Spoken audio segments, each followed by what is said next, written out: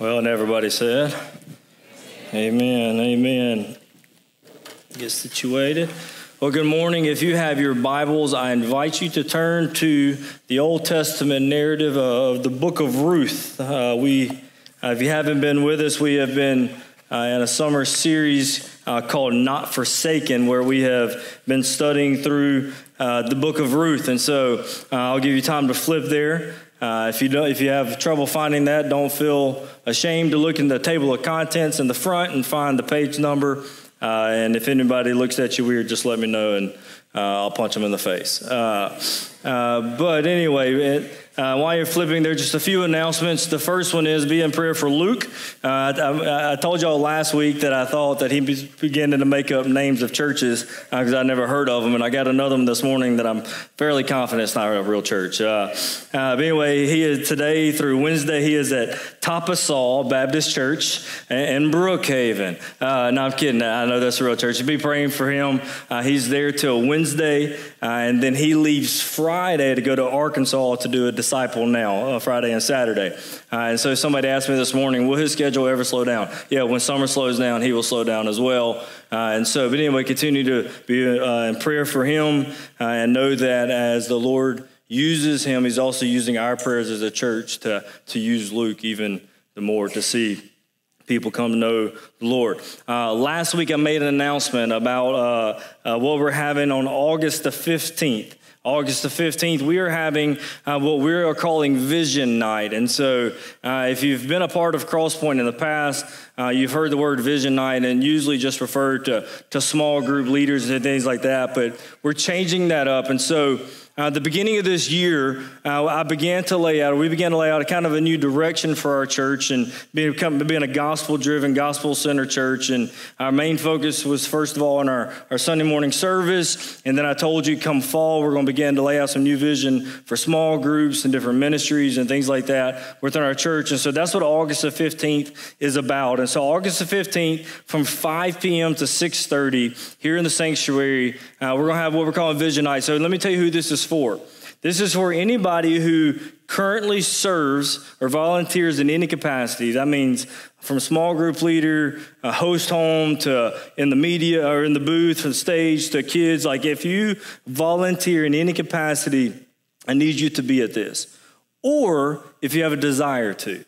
And so if you have a desire to work or volunteer, say, Justin, I just haven't been able to connect anywhere. This is what this night is for. We have some things that we're going to talk about, just why we serve. We're going to talk about the why. Why are we called to serve within the church? Is it just something we do? And how does that connect to what we want to be and do at Crosspoint? And so be here for that and say, so if you want to, I made a joke about this last week. If you want to serve in the kids ministry, and there's going to be opportunity to connect to that and say, Justin, I haven't heard that yet. And I told you this last week, and the Lord told me to tell you it again today. I am his mouthpiece this morning to tell you you need to work in the kids ministry. And so the Holy Spirit is speaking directly to me, through me to you this morning. But anyway, kids ministry, youth ministry, the worship teams. And one I'm excited about is we're going to put together what we're calling a hospitality team, where we take care of families whenever someone dies. We make sure we have people who take care of that. When sometime in the past we took like bridal showers and baby showers and hand them to the small group. And those things are great, but what happens is if you're not a part of that small group, you don't really get to love on that mom or that bride and that kind of deal. So we want to bring it back to the church again. And so if you're interested, say, hey, I love to host. I love to love on people. I love to feed people. We got a spot for you. We're really excited about that. Anyway, those things are going on. So August the 15th, 5 to 6:30, if you currently serve or have a desire to serve, and I will say this, you don't have to be a member of Crosspoint to come to this. This would be a good opportunity for you to hear more about Crosspoint and even what we're about. So that night we will have all of our ministry heads there. Look at it like a job fair. We'll come in. We're gonna eat that night, so food will be provided, and then around this building there'll be every ministry place that you can plug into with a ministry head there, and they're gonna connect with you, get your name, number, and then sometime between August the 15th and September 1st, you will have a meeting with that person or those people, and we'll begin to formulate plans and things like that. And so that's that. There will be childcare provided.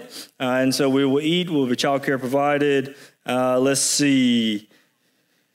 We'll begin sign-ups for that next Sunday. And so if you know you want to come, you can tell me, but we're going to have an actual sign-up because we need to know how much food to get and things like that. So next week we'll start signing up for that. All right, that's enough announcements. Ruth, chapter 4. We have made it to chapter 4, y'all, and just through the summer. It didn't take us 45 weeks, it just took us a few, and so we made it. And so I'm excited about it. And so we will spend this week and next week in Ruth chapter 4. So next week will be our final week in this great narrative. And I hope, man, I really do hope that the book of Ruth has come alive, even more real to you than it ever has before.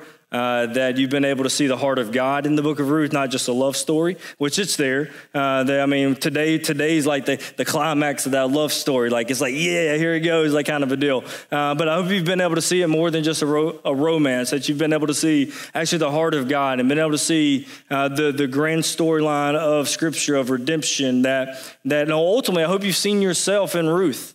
That we were a foreigner, penniless foreigner, that we had no hope apart from someone of standing to take notice of us, for their eyes to fall upon us. And so anyway, Ruth chapter 4.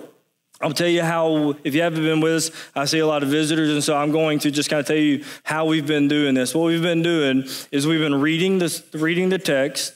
We will tell the story. Then I'll pull out truths from that story and then how those things point us to Christ. And so that's the formula we followed all series long. So I'll read it. We'll look at the story, truths, Christ. Everybody follow me? Means yes. All right, we're good. All right, so let's read. I'm just going to read the first 12 verses. Ruth chapter 4, beginning in verse 1. It says, "Now Boaz had gone up to the gate and sat down there, and behold, the Redeemer of whom Boaz had spoken came by." Let me pause there for a moment. I realize this is that if you weren't here with us last week, chapter 3 ends by Ruth finally making a move, because it had been 6 to 7 weeks with Ruth working in Boaz's fields and nothing was really going on. So the wise Naomi told Ruth, go to his threshing floor there, uncover his feet, and do what he says after that. But what happened is that Boaz proves himself to be a man of integrity once again and says, yes, I can redeem you. There's two things in the background that actually I don't even have to explain it anymore, because Boaz will explain it in chapter 4. And so when we read it, you'll go, oh, that's what we've been talking about the past 6 weeks or 5 weeks, whatever. But anyway, and so the story ends by Boaz or chapter 3 ends by Boaz telling Ruth, go back to Naomi's house, because yes, I'm an eligible kinsman, but there's somebody before me. And so I need to go talk to him to see if he will marry you and purchase the land of Elimelech. So that's where we are. So now, jump back to chapter 4. So Boaz had gone up to the gate, sat down there, and behold, the Redeemer he was talking about, came by. So Boaz said, turn aside, friend, sit down there. Just for free, if you have some free time, or maybe you have a King James Version, go look at how the King James Version translates, sit down, friend. It's really funny. You'll laugh about it. Anyway, and he turned aside and sat down. That's not me knocking at King James funny. King James Version is really funny how he's like, whoa, who, you? But anyway, it sounds like he's from Africa or something. But anyway, he said, verse 2, and he took 10 men of the elders of the city and said, sit down here. So he tells the Redeemer to sit down, and he tells the 10 men to sit down. So they sat down. Then he said to the Redeemer, Naomi, who has come back from the country of Moab, is selling the parcel of land that belonged to our relative Elimelech. So I thought I would tell you of it and say, buy it in the presence of those sitting here, in the presence of the elders of my people. If you will redeem it. But if you will not, tell me, that I may know, for there is no one besides you to redeem it, and I come after you. And he said, I will redeem it. Plot twist, right? Like, wait, no. He says, I will redeem it. And then Boaz, crafty Boaz, said this, the day you buy the field from the hand of Naomi, you also acquire Ruth the Moabite. That's the first time she's been called the Moabite since chapter 2, by the way. He's really just saying, anyway, so Ruth the Moabite, the widow of the dead, in order to perpetuate the name of the dead in his inheritance. Then the Redeemer said, I cannot redeem it for myself, lest I impair my own inheritance. Take my right of redemption yourself, for I cannot redeem it. Now this was the custom in former times in Israel concerning redeeming and exchanging. To confirm a transaction, the one drew off his sandal and gave it to the other. Can you imagine going to the bank and doing that? One drew off his sandal and gave it to the other, and this was the manner of attesting in Israel. Just try it next time. When they're trying to get your social security number, just give them your sandal. Verse 8 says, so when the Redeemer said to Boaz, buy it for yourself, he drew off his sandal.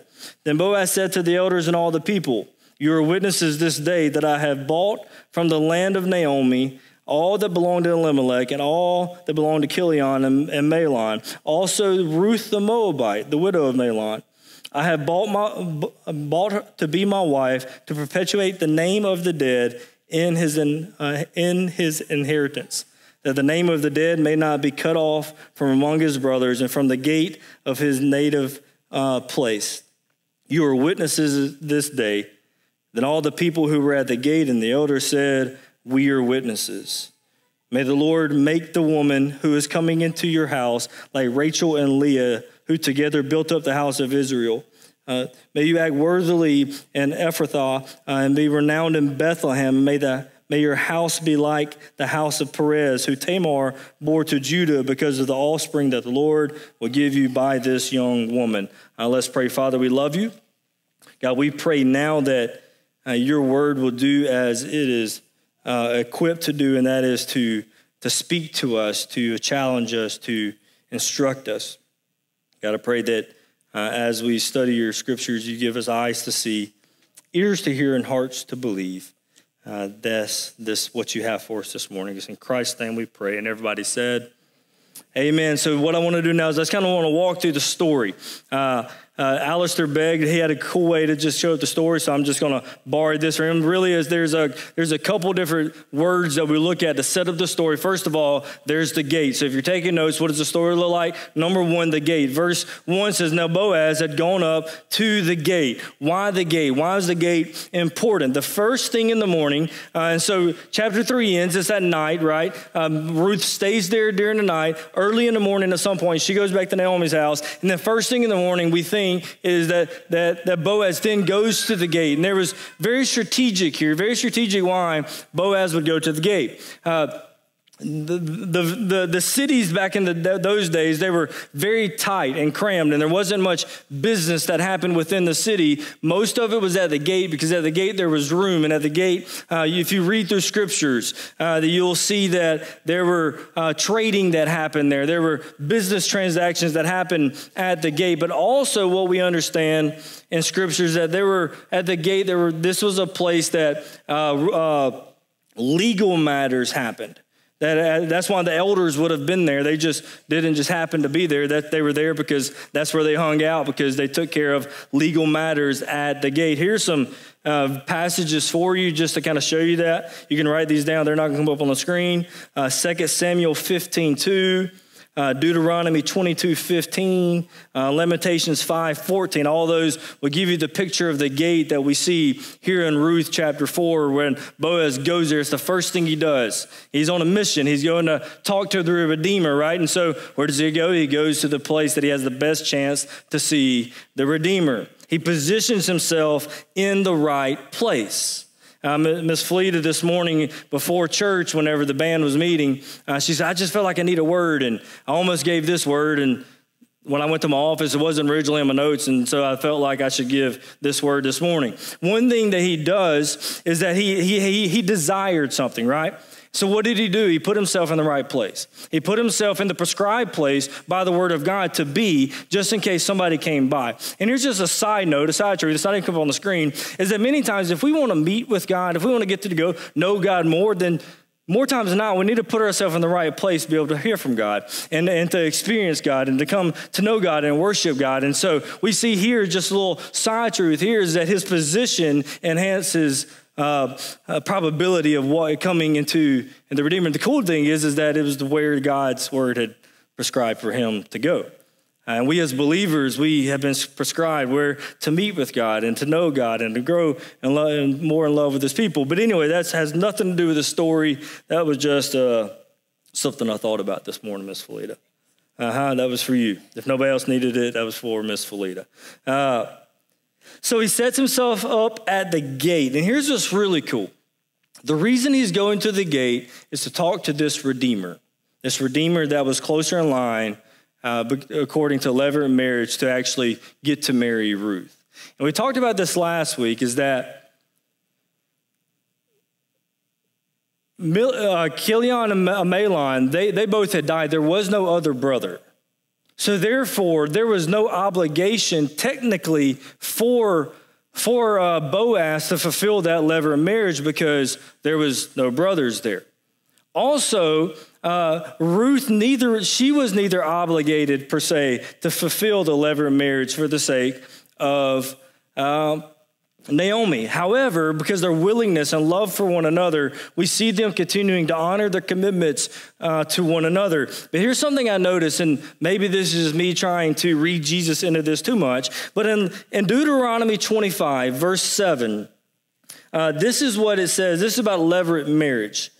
It says, if the man does not wish to take his brother's wife, so that's levirate marriage. And sorry, I'm speaking about that like all of you have been here every Sunday. Levirate marriage made provision if there were two brothers, one of them was married, one of them died, in order to keep the name of that family, the name of the one who died, to continue on in Israel. God had written in his word for the brother who was still surviving to marry that wife and have a kid, and that kid would take on the name of the deceased brother. So that's levirate marriage there.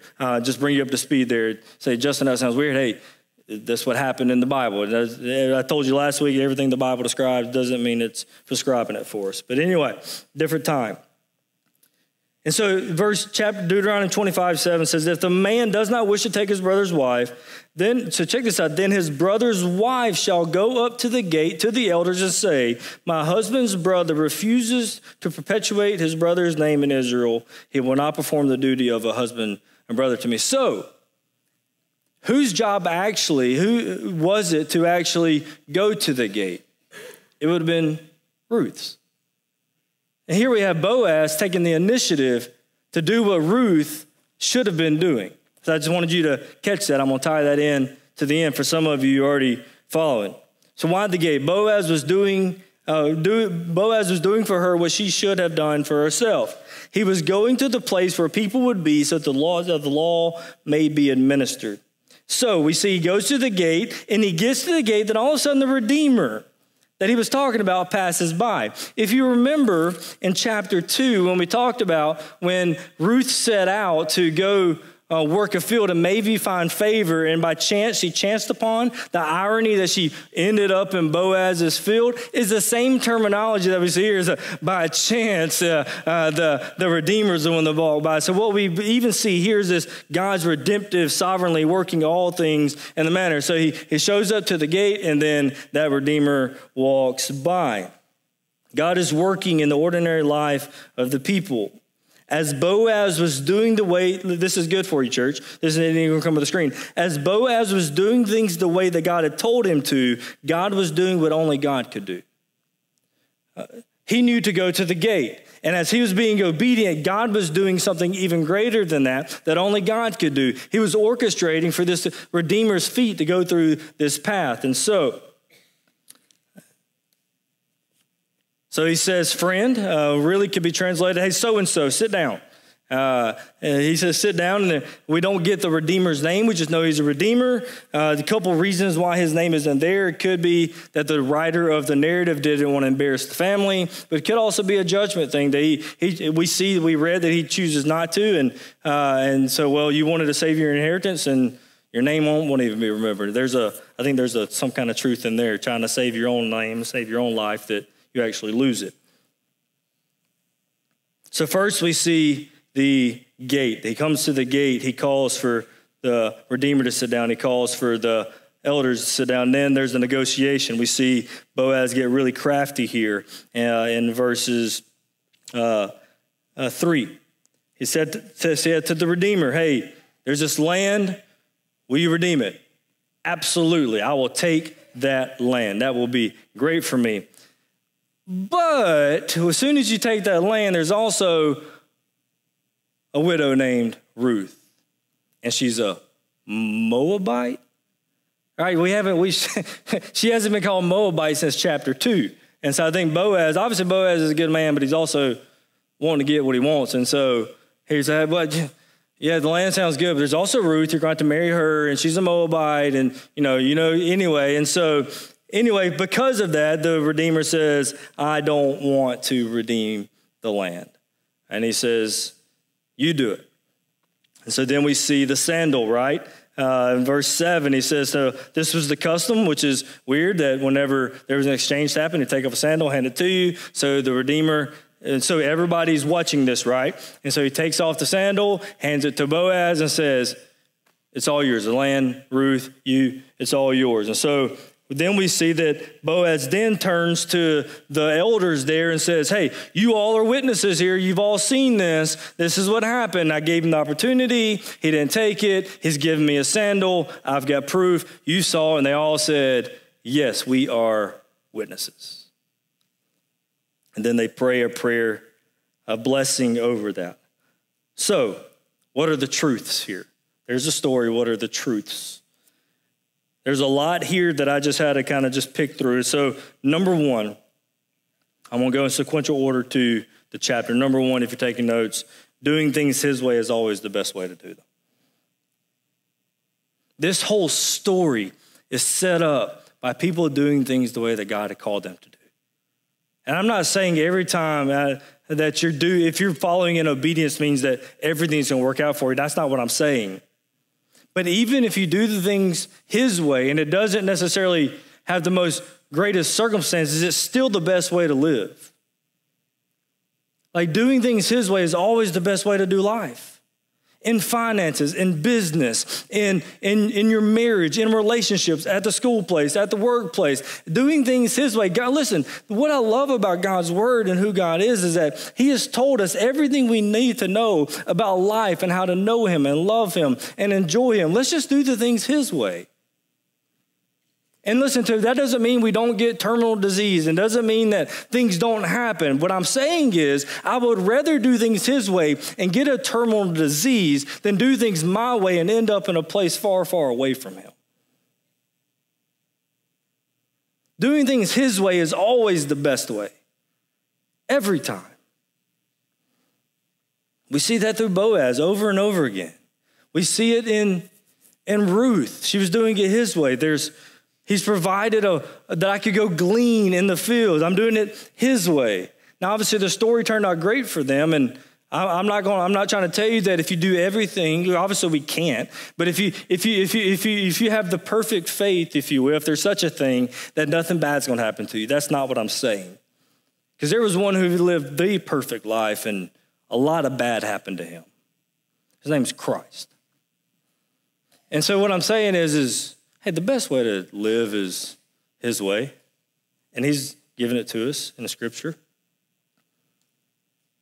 Number two, I had to think a lot of how to say this one, so I put an asterisk on the end of it so I can explain it to you. It says, we experience the blessing of knowing Jesus when we are walking in obedience to him. And I put an asterisk on there because somebody ought to went, well, we can't walk in perfect obedience. Does that mean I don't have the blessing anymore? That's not what I'm saying at all. What I'm saying is that we have, at the moment of salvation, we get all of salvation, all of justification that we will ever get. We are completely reconciled to him. And yes, I know that if I am disobedient, there is a gift of mercy and grace of forgiveness. But that's where the asterisk is. That for the believer, hey, I'm glad that we understand the grace and the forgiveness of God. But when we're walking the way that he's called us to walk and designed for the believer's life, we experience a closeness to him that is deeper than just, please forgive me, I messed up again. That we learn what it means to be dependent upon him. We learn what it means to treasure him more than anything. And actually, for the first time, we actually understand the meaning of life whenever we're walking according to his will and walking in his ways. And whenever we, as children of God, yes, we fail, and yes, we mess up. And I guess this is connected to that first point, that whenever we're walking in obedience, ultimately, when we submit and surrender to the lordship of Christ, and we say, God, you're the boss. You're the Lord. That's whenever we truly begin to experience the depths and the richness of his kindness and his mercy and his grace.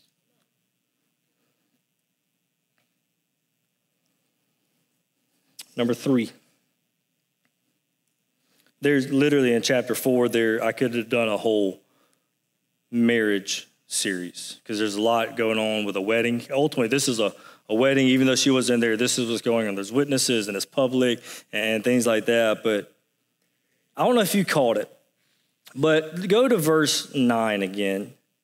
This is after he gets the sandal. So I don't know if could you imagine what he looks like as he turns around, as he hold a sandal and he's talking to the witnesses like this, like, I've got the sandal. I'm trying to get that image in my mind. But anyway, he turns to them and he says, you are witnesses this day that I have bought from the hand of Naomi the land, and I've also bought Ruth to be my wife. And here's the first reason he gives: to perpetuate the name of the dead in his inheritance. Now, I'm not saying that Boaz is saying the only reason he's marrying Ruth is because of this legal thing. But what we see, I believe he really loves her, but his act is a very selfless thing, even walking into marriage. And so point number 3 is that, that's number 4. I jumped ahead. Sorry, Bo. I'll go ahead and give you this one. Marriage is not about what I can get out of it. That's the truth that I had this morning, because here's Elimelech here's Boaz says, I'm doing this to preserve the name of Elimelech. It's a very selfless thing.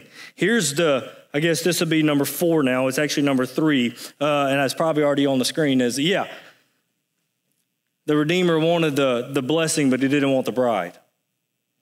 He wanted the field, but he didn't want the commitment to someone. And that's the picture of us as followers of Christ. We can't have the blessing of knowing Christ without the bride of Christ. You can't say, I want Jesus, but not his church. And it doesn't happen. I remember P.J. Weeks said a few years ago that saying that you love Jesus and not his church is like telling a man you like him but not his wife. That relationship's not going to work out too well. And that's the picture here, is that we understand that when it comes to becoming a follower of Christ, we can't just say, I want Jesus but not his bride. It's an impossible. You can't divorce the two. We'll see that imagery there. All right, moving on. Where can we see Christ in this? There's 4 truths. I got them mixed up, but there you go.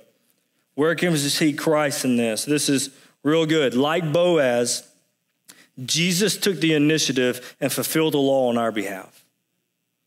Like Boaz, who get up early in the morning, went to the gate on something that was Ruth's thing to do, Boaz took the initiative and did what she should have done for herself. Like Boaz, Jesus takes the initiative and fulfilled the law on our behalf, right? And so that's the picture of the gospel, is that when Christ came, he came to, if you will, the gate, to the people. He came and he took initiative, and there he fulfilled the righteous demands of the law. This is where it gets even better. Like Boaz, Jesus became like us in order to redeem us. Do you know why Boaz could redeem Ruth? Because he was kin to her. He was like her.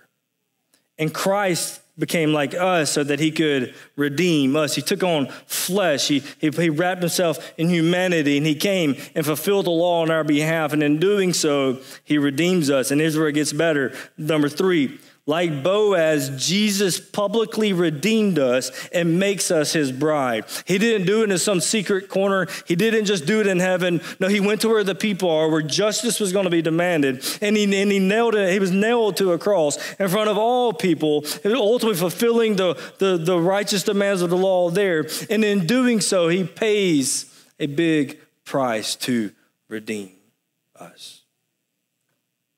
Oh, it's even better than that. See, Boaz had witnesses that day that said, yes, we are witnesses. When Jesus was nailed to a cross and publicly redeemed us, he was buried, but the Father in heaven was the witness and said, I approve. Yes, we are witnesses. And I'll end with this one. Hey, y'all gonna get to go? Well, it depends on how long this point takes me. Number 4, like Boaz, Jesus provides for us a future and a hope. Jesus takes the initiative and fulfills the law.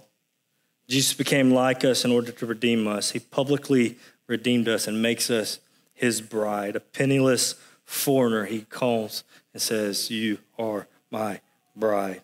And it's all under the witness of the Father. And he provides for us a future and a hope. Boaz took Naomi and Ruth, who had no future, who had no hope, redeemed them, bought back their land, married Ruth to carry on the name. He gave them a future and a hope. And this morning I felt led in this direction.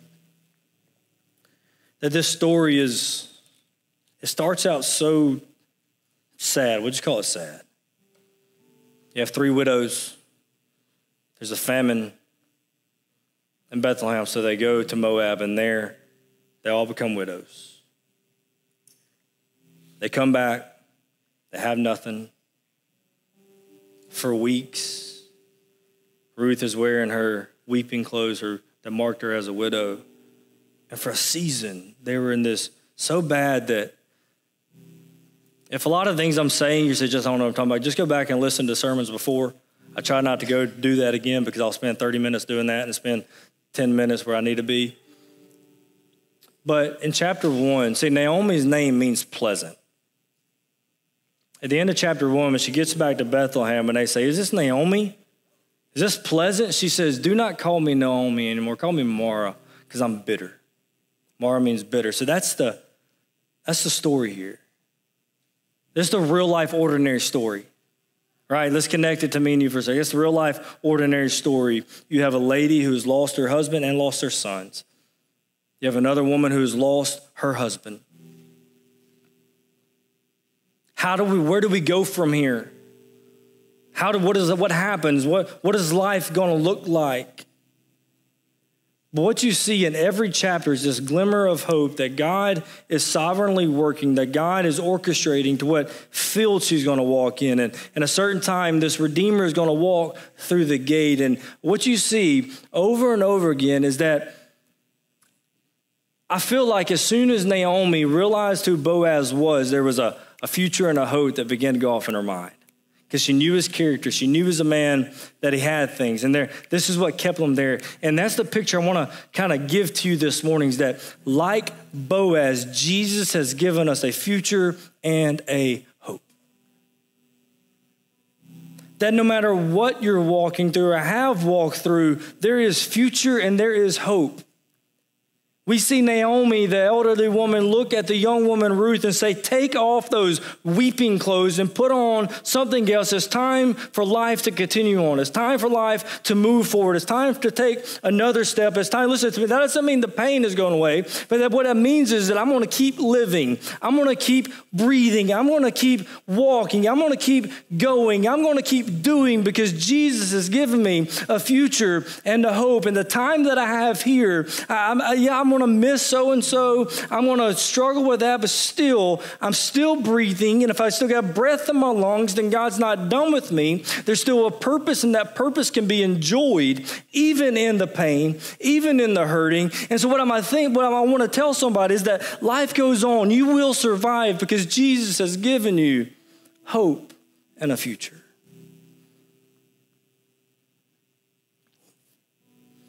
Joy will come in the morning.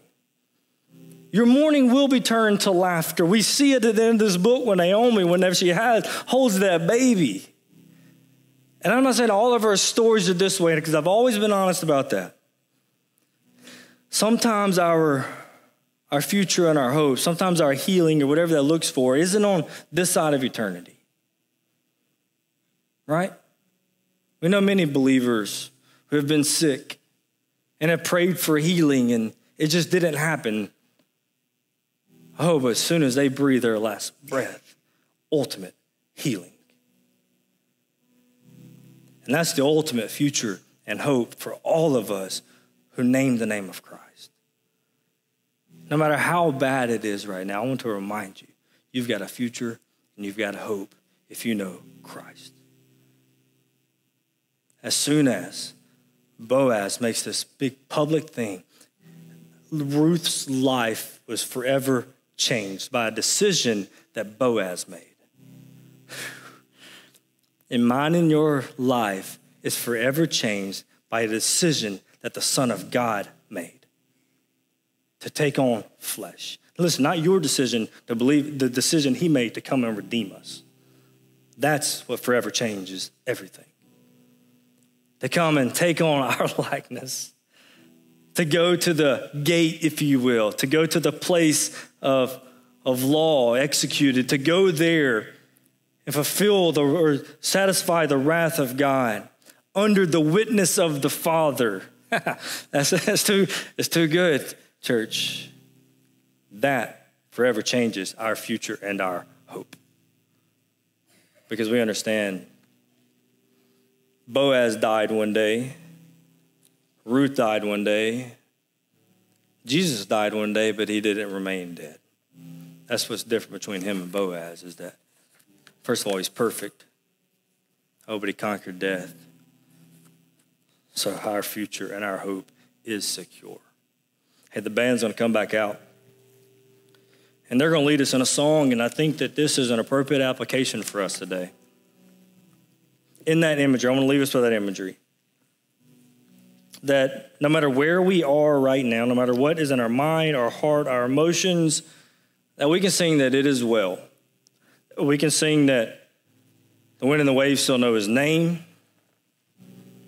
If you want to give that imagery of, actually, this is a good imagery. This shows Boaz is standing. You, friends, sit down. You, elders, sit down. They sat down immediately. Why? Because they knew who Boaz was, right? That's the same picture of Christ, right? Wind, sit down. Waves, sit down. It's a beautiful imagery. So we'll sing these truths. And I want you, if you've been struggling, and I feel like super led to do this, if you feel like you've been struggling, and I want to encourage you as a child of God to allow the Holy Spirit to minister that truth to you this morning as we sing, it is well. Just sing it until you're, sometimes my heart's not connecting with my head's going, sometimes my head's not connecting where my heart knows I need to be. Sing until they align. My heart's not feeling it, well, say, heart, submit. It is well. Father, we love you. God, we thank you for your love for us. God, we thank you for your word. God, we thank you for this truth that we see in this Old Testament narrative. God, we thank you that we can see in an ordinary life how you work all things, that you take emptiness and bring about fullness. But God, more than that, we can see the story of redemption, how this points us to Christ. So this morning, may our eyes turn to Christ. May our hearts be filled with gratitude, understanding about the future and the hope that we have because of the decision that he made to redeem us. God, I pray that your Holy Spirit will minister, be very close and near to every heart in this place. And may we respond to you in a way that glorifies you. So in Christ's name we pray, and everybody says, amen. You can stand. I'll be standing there on the front. If you need to talk or pray, I'll be here. If you need to make the front of the stage an altar, but you respond as the Lord leads.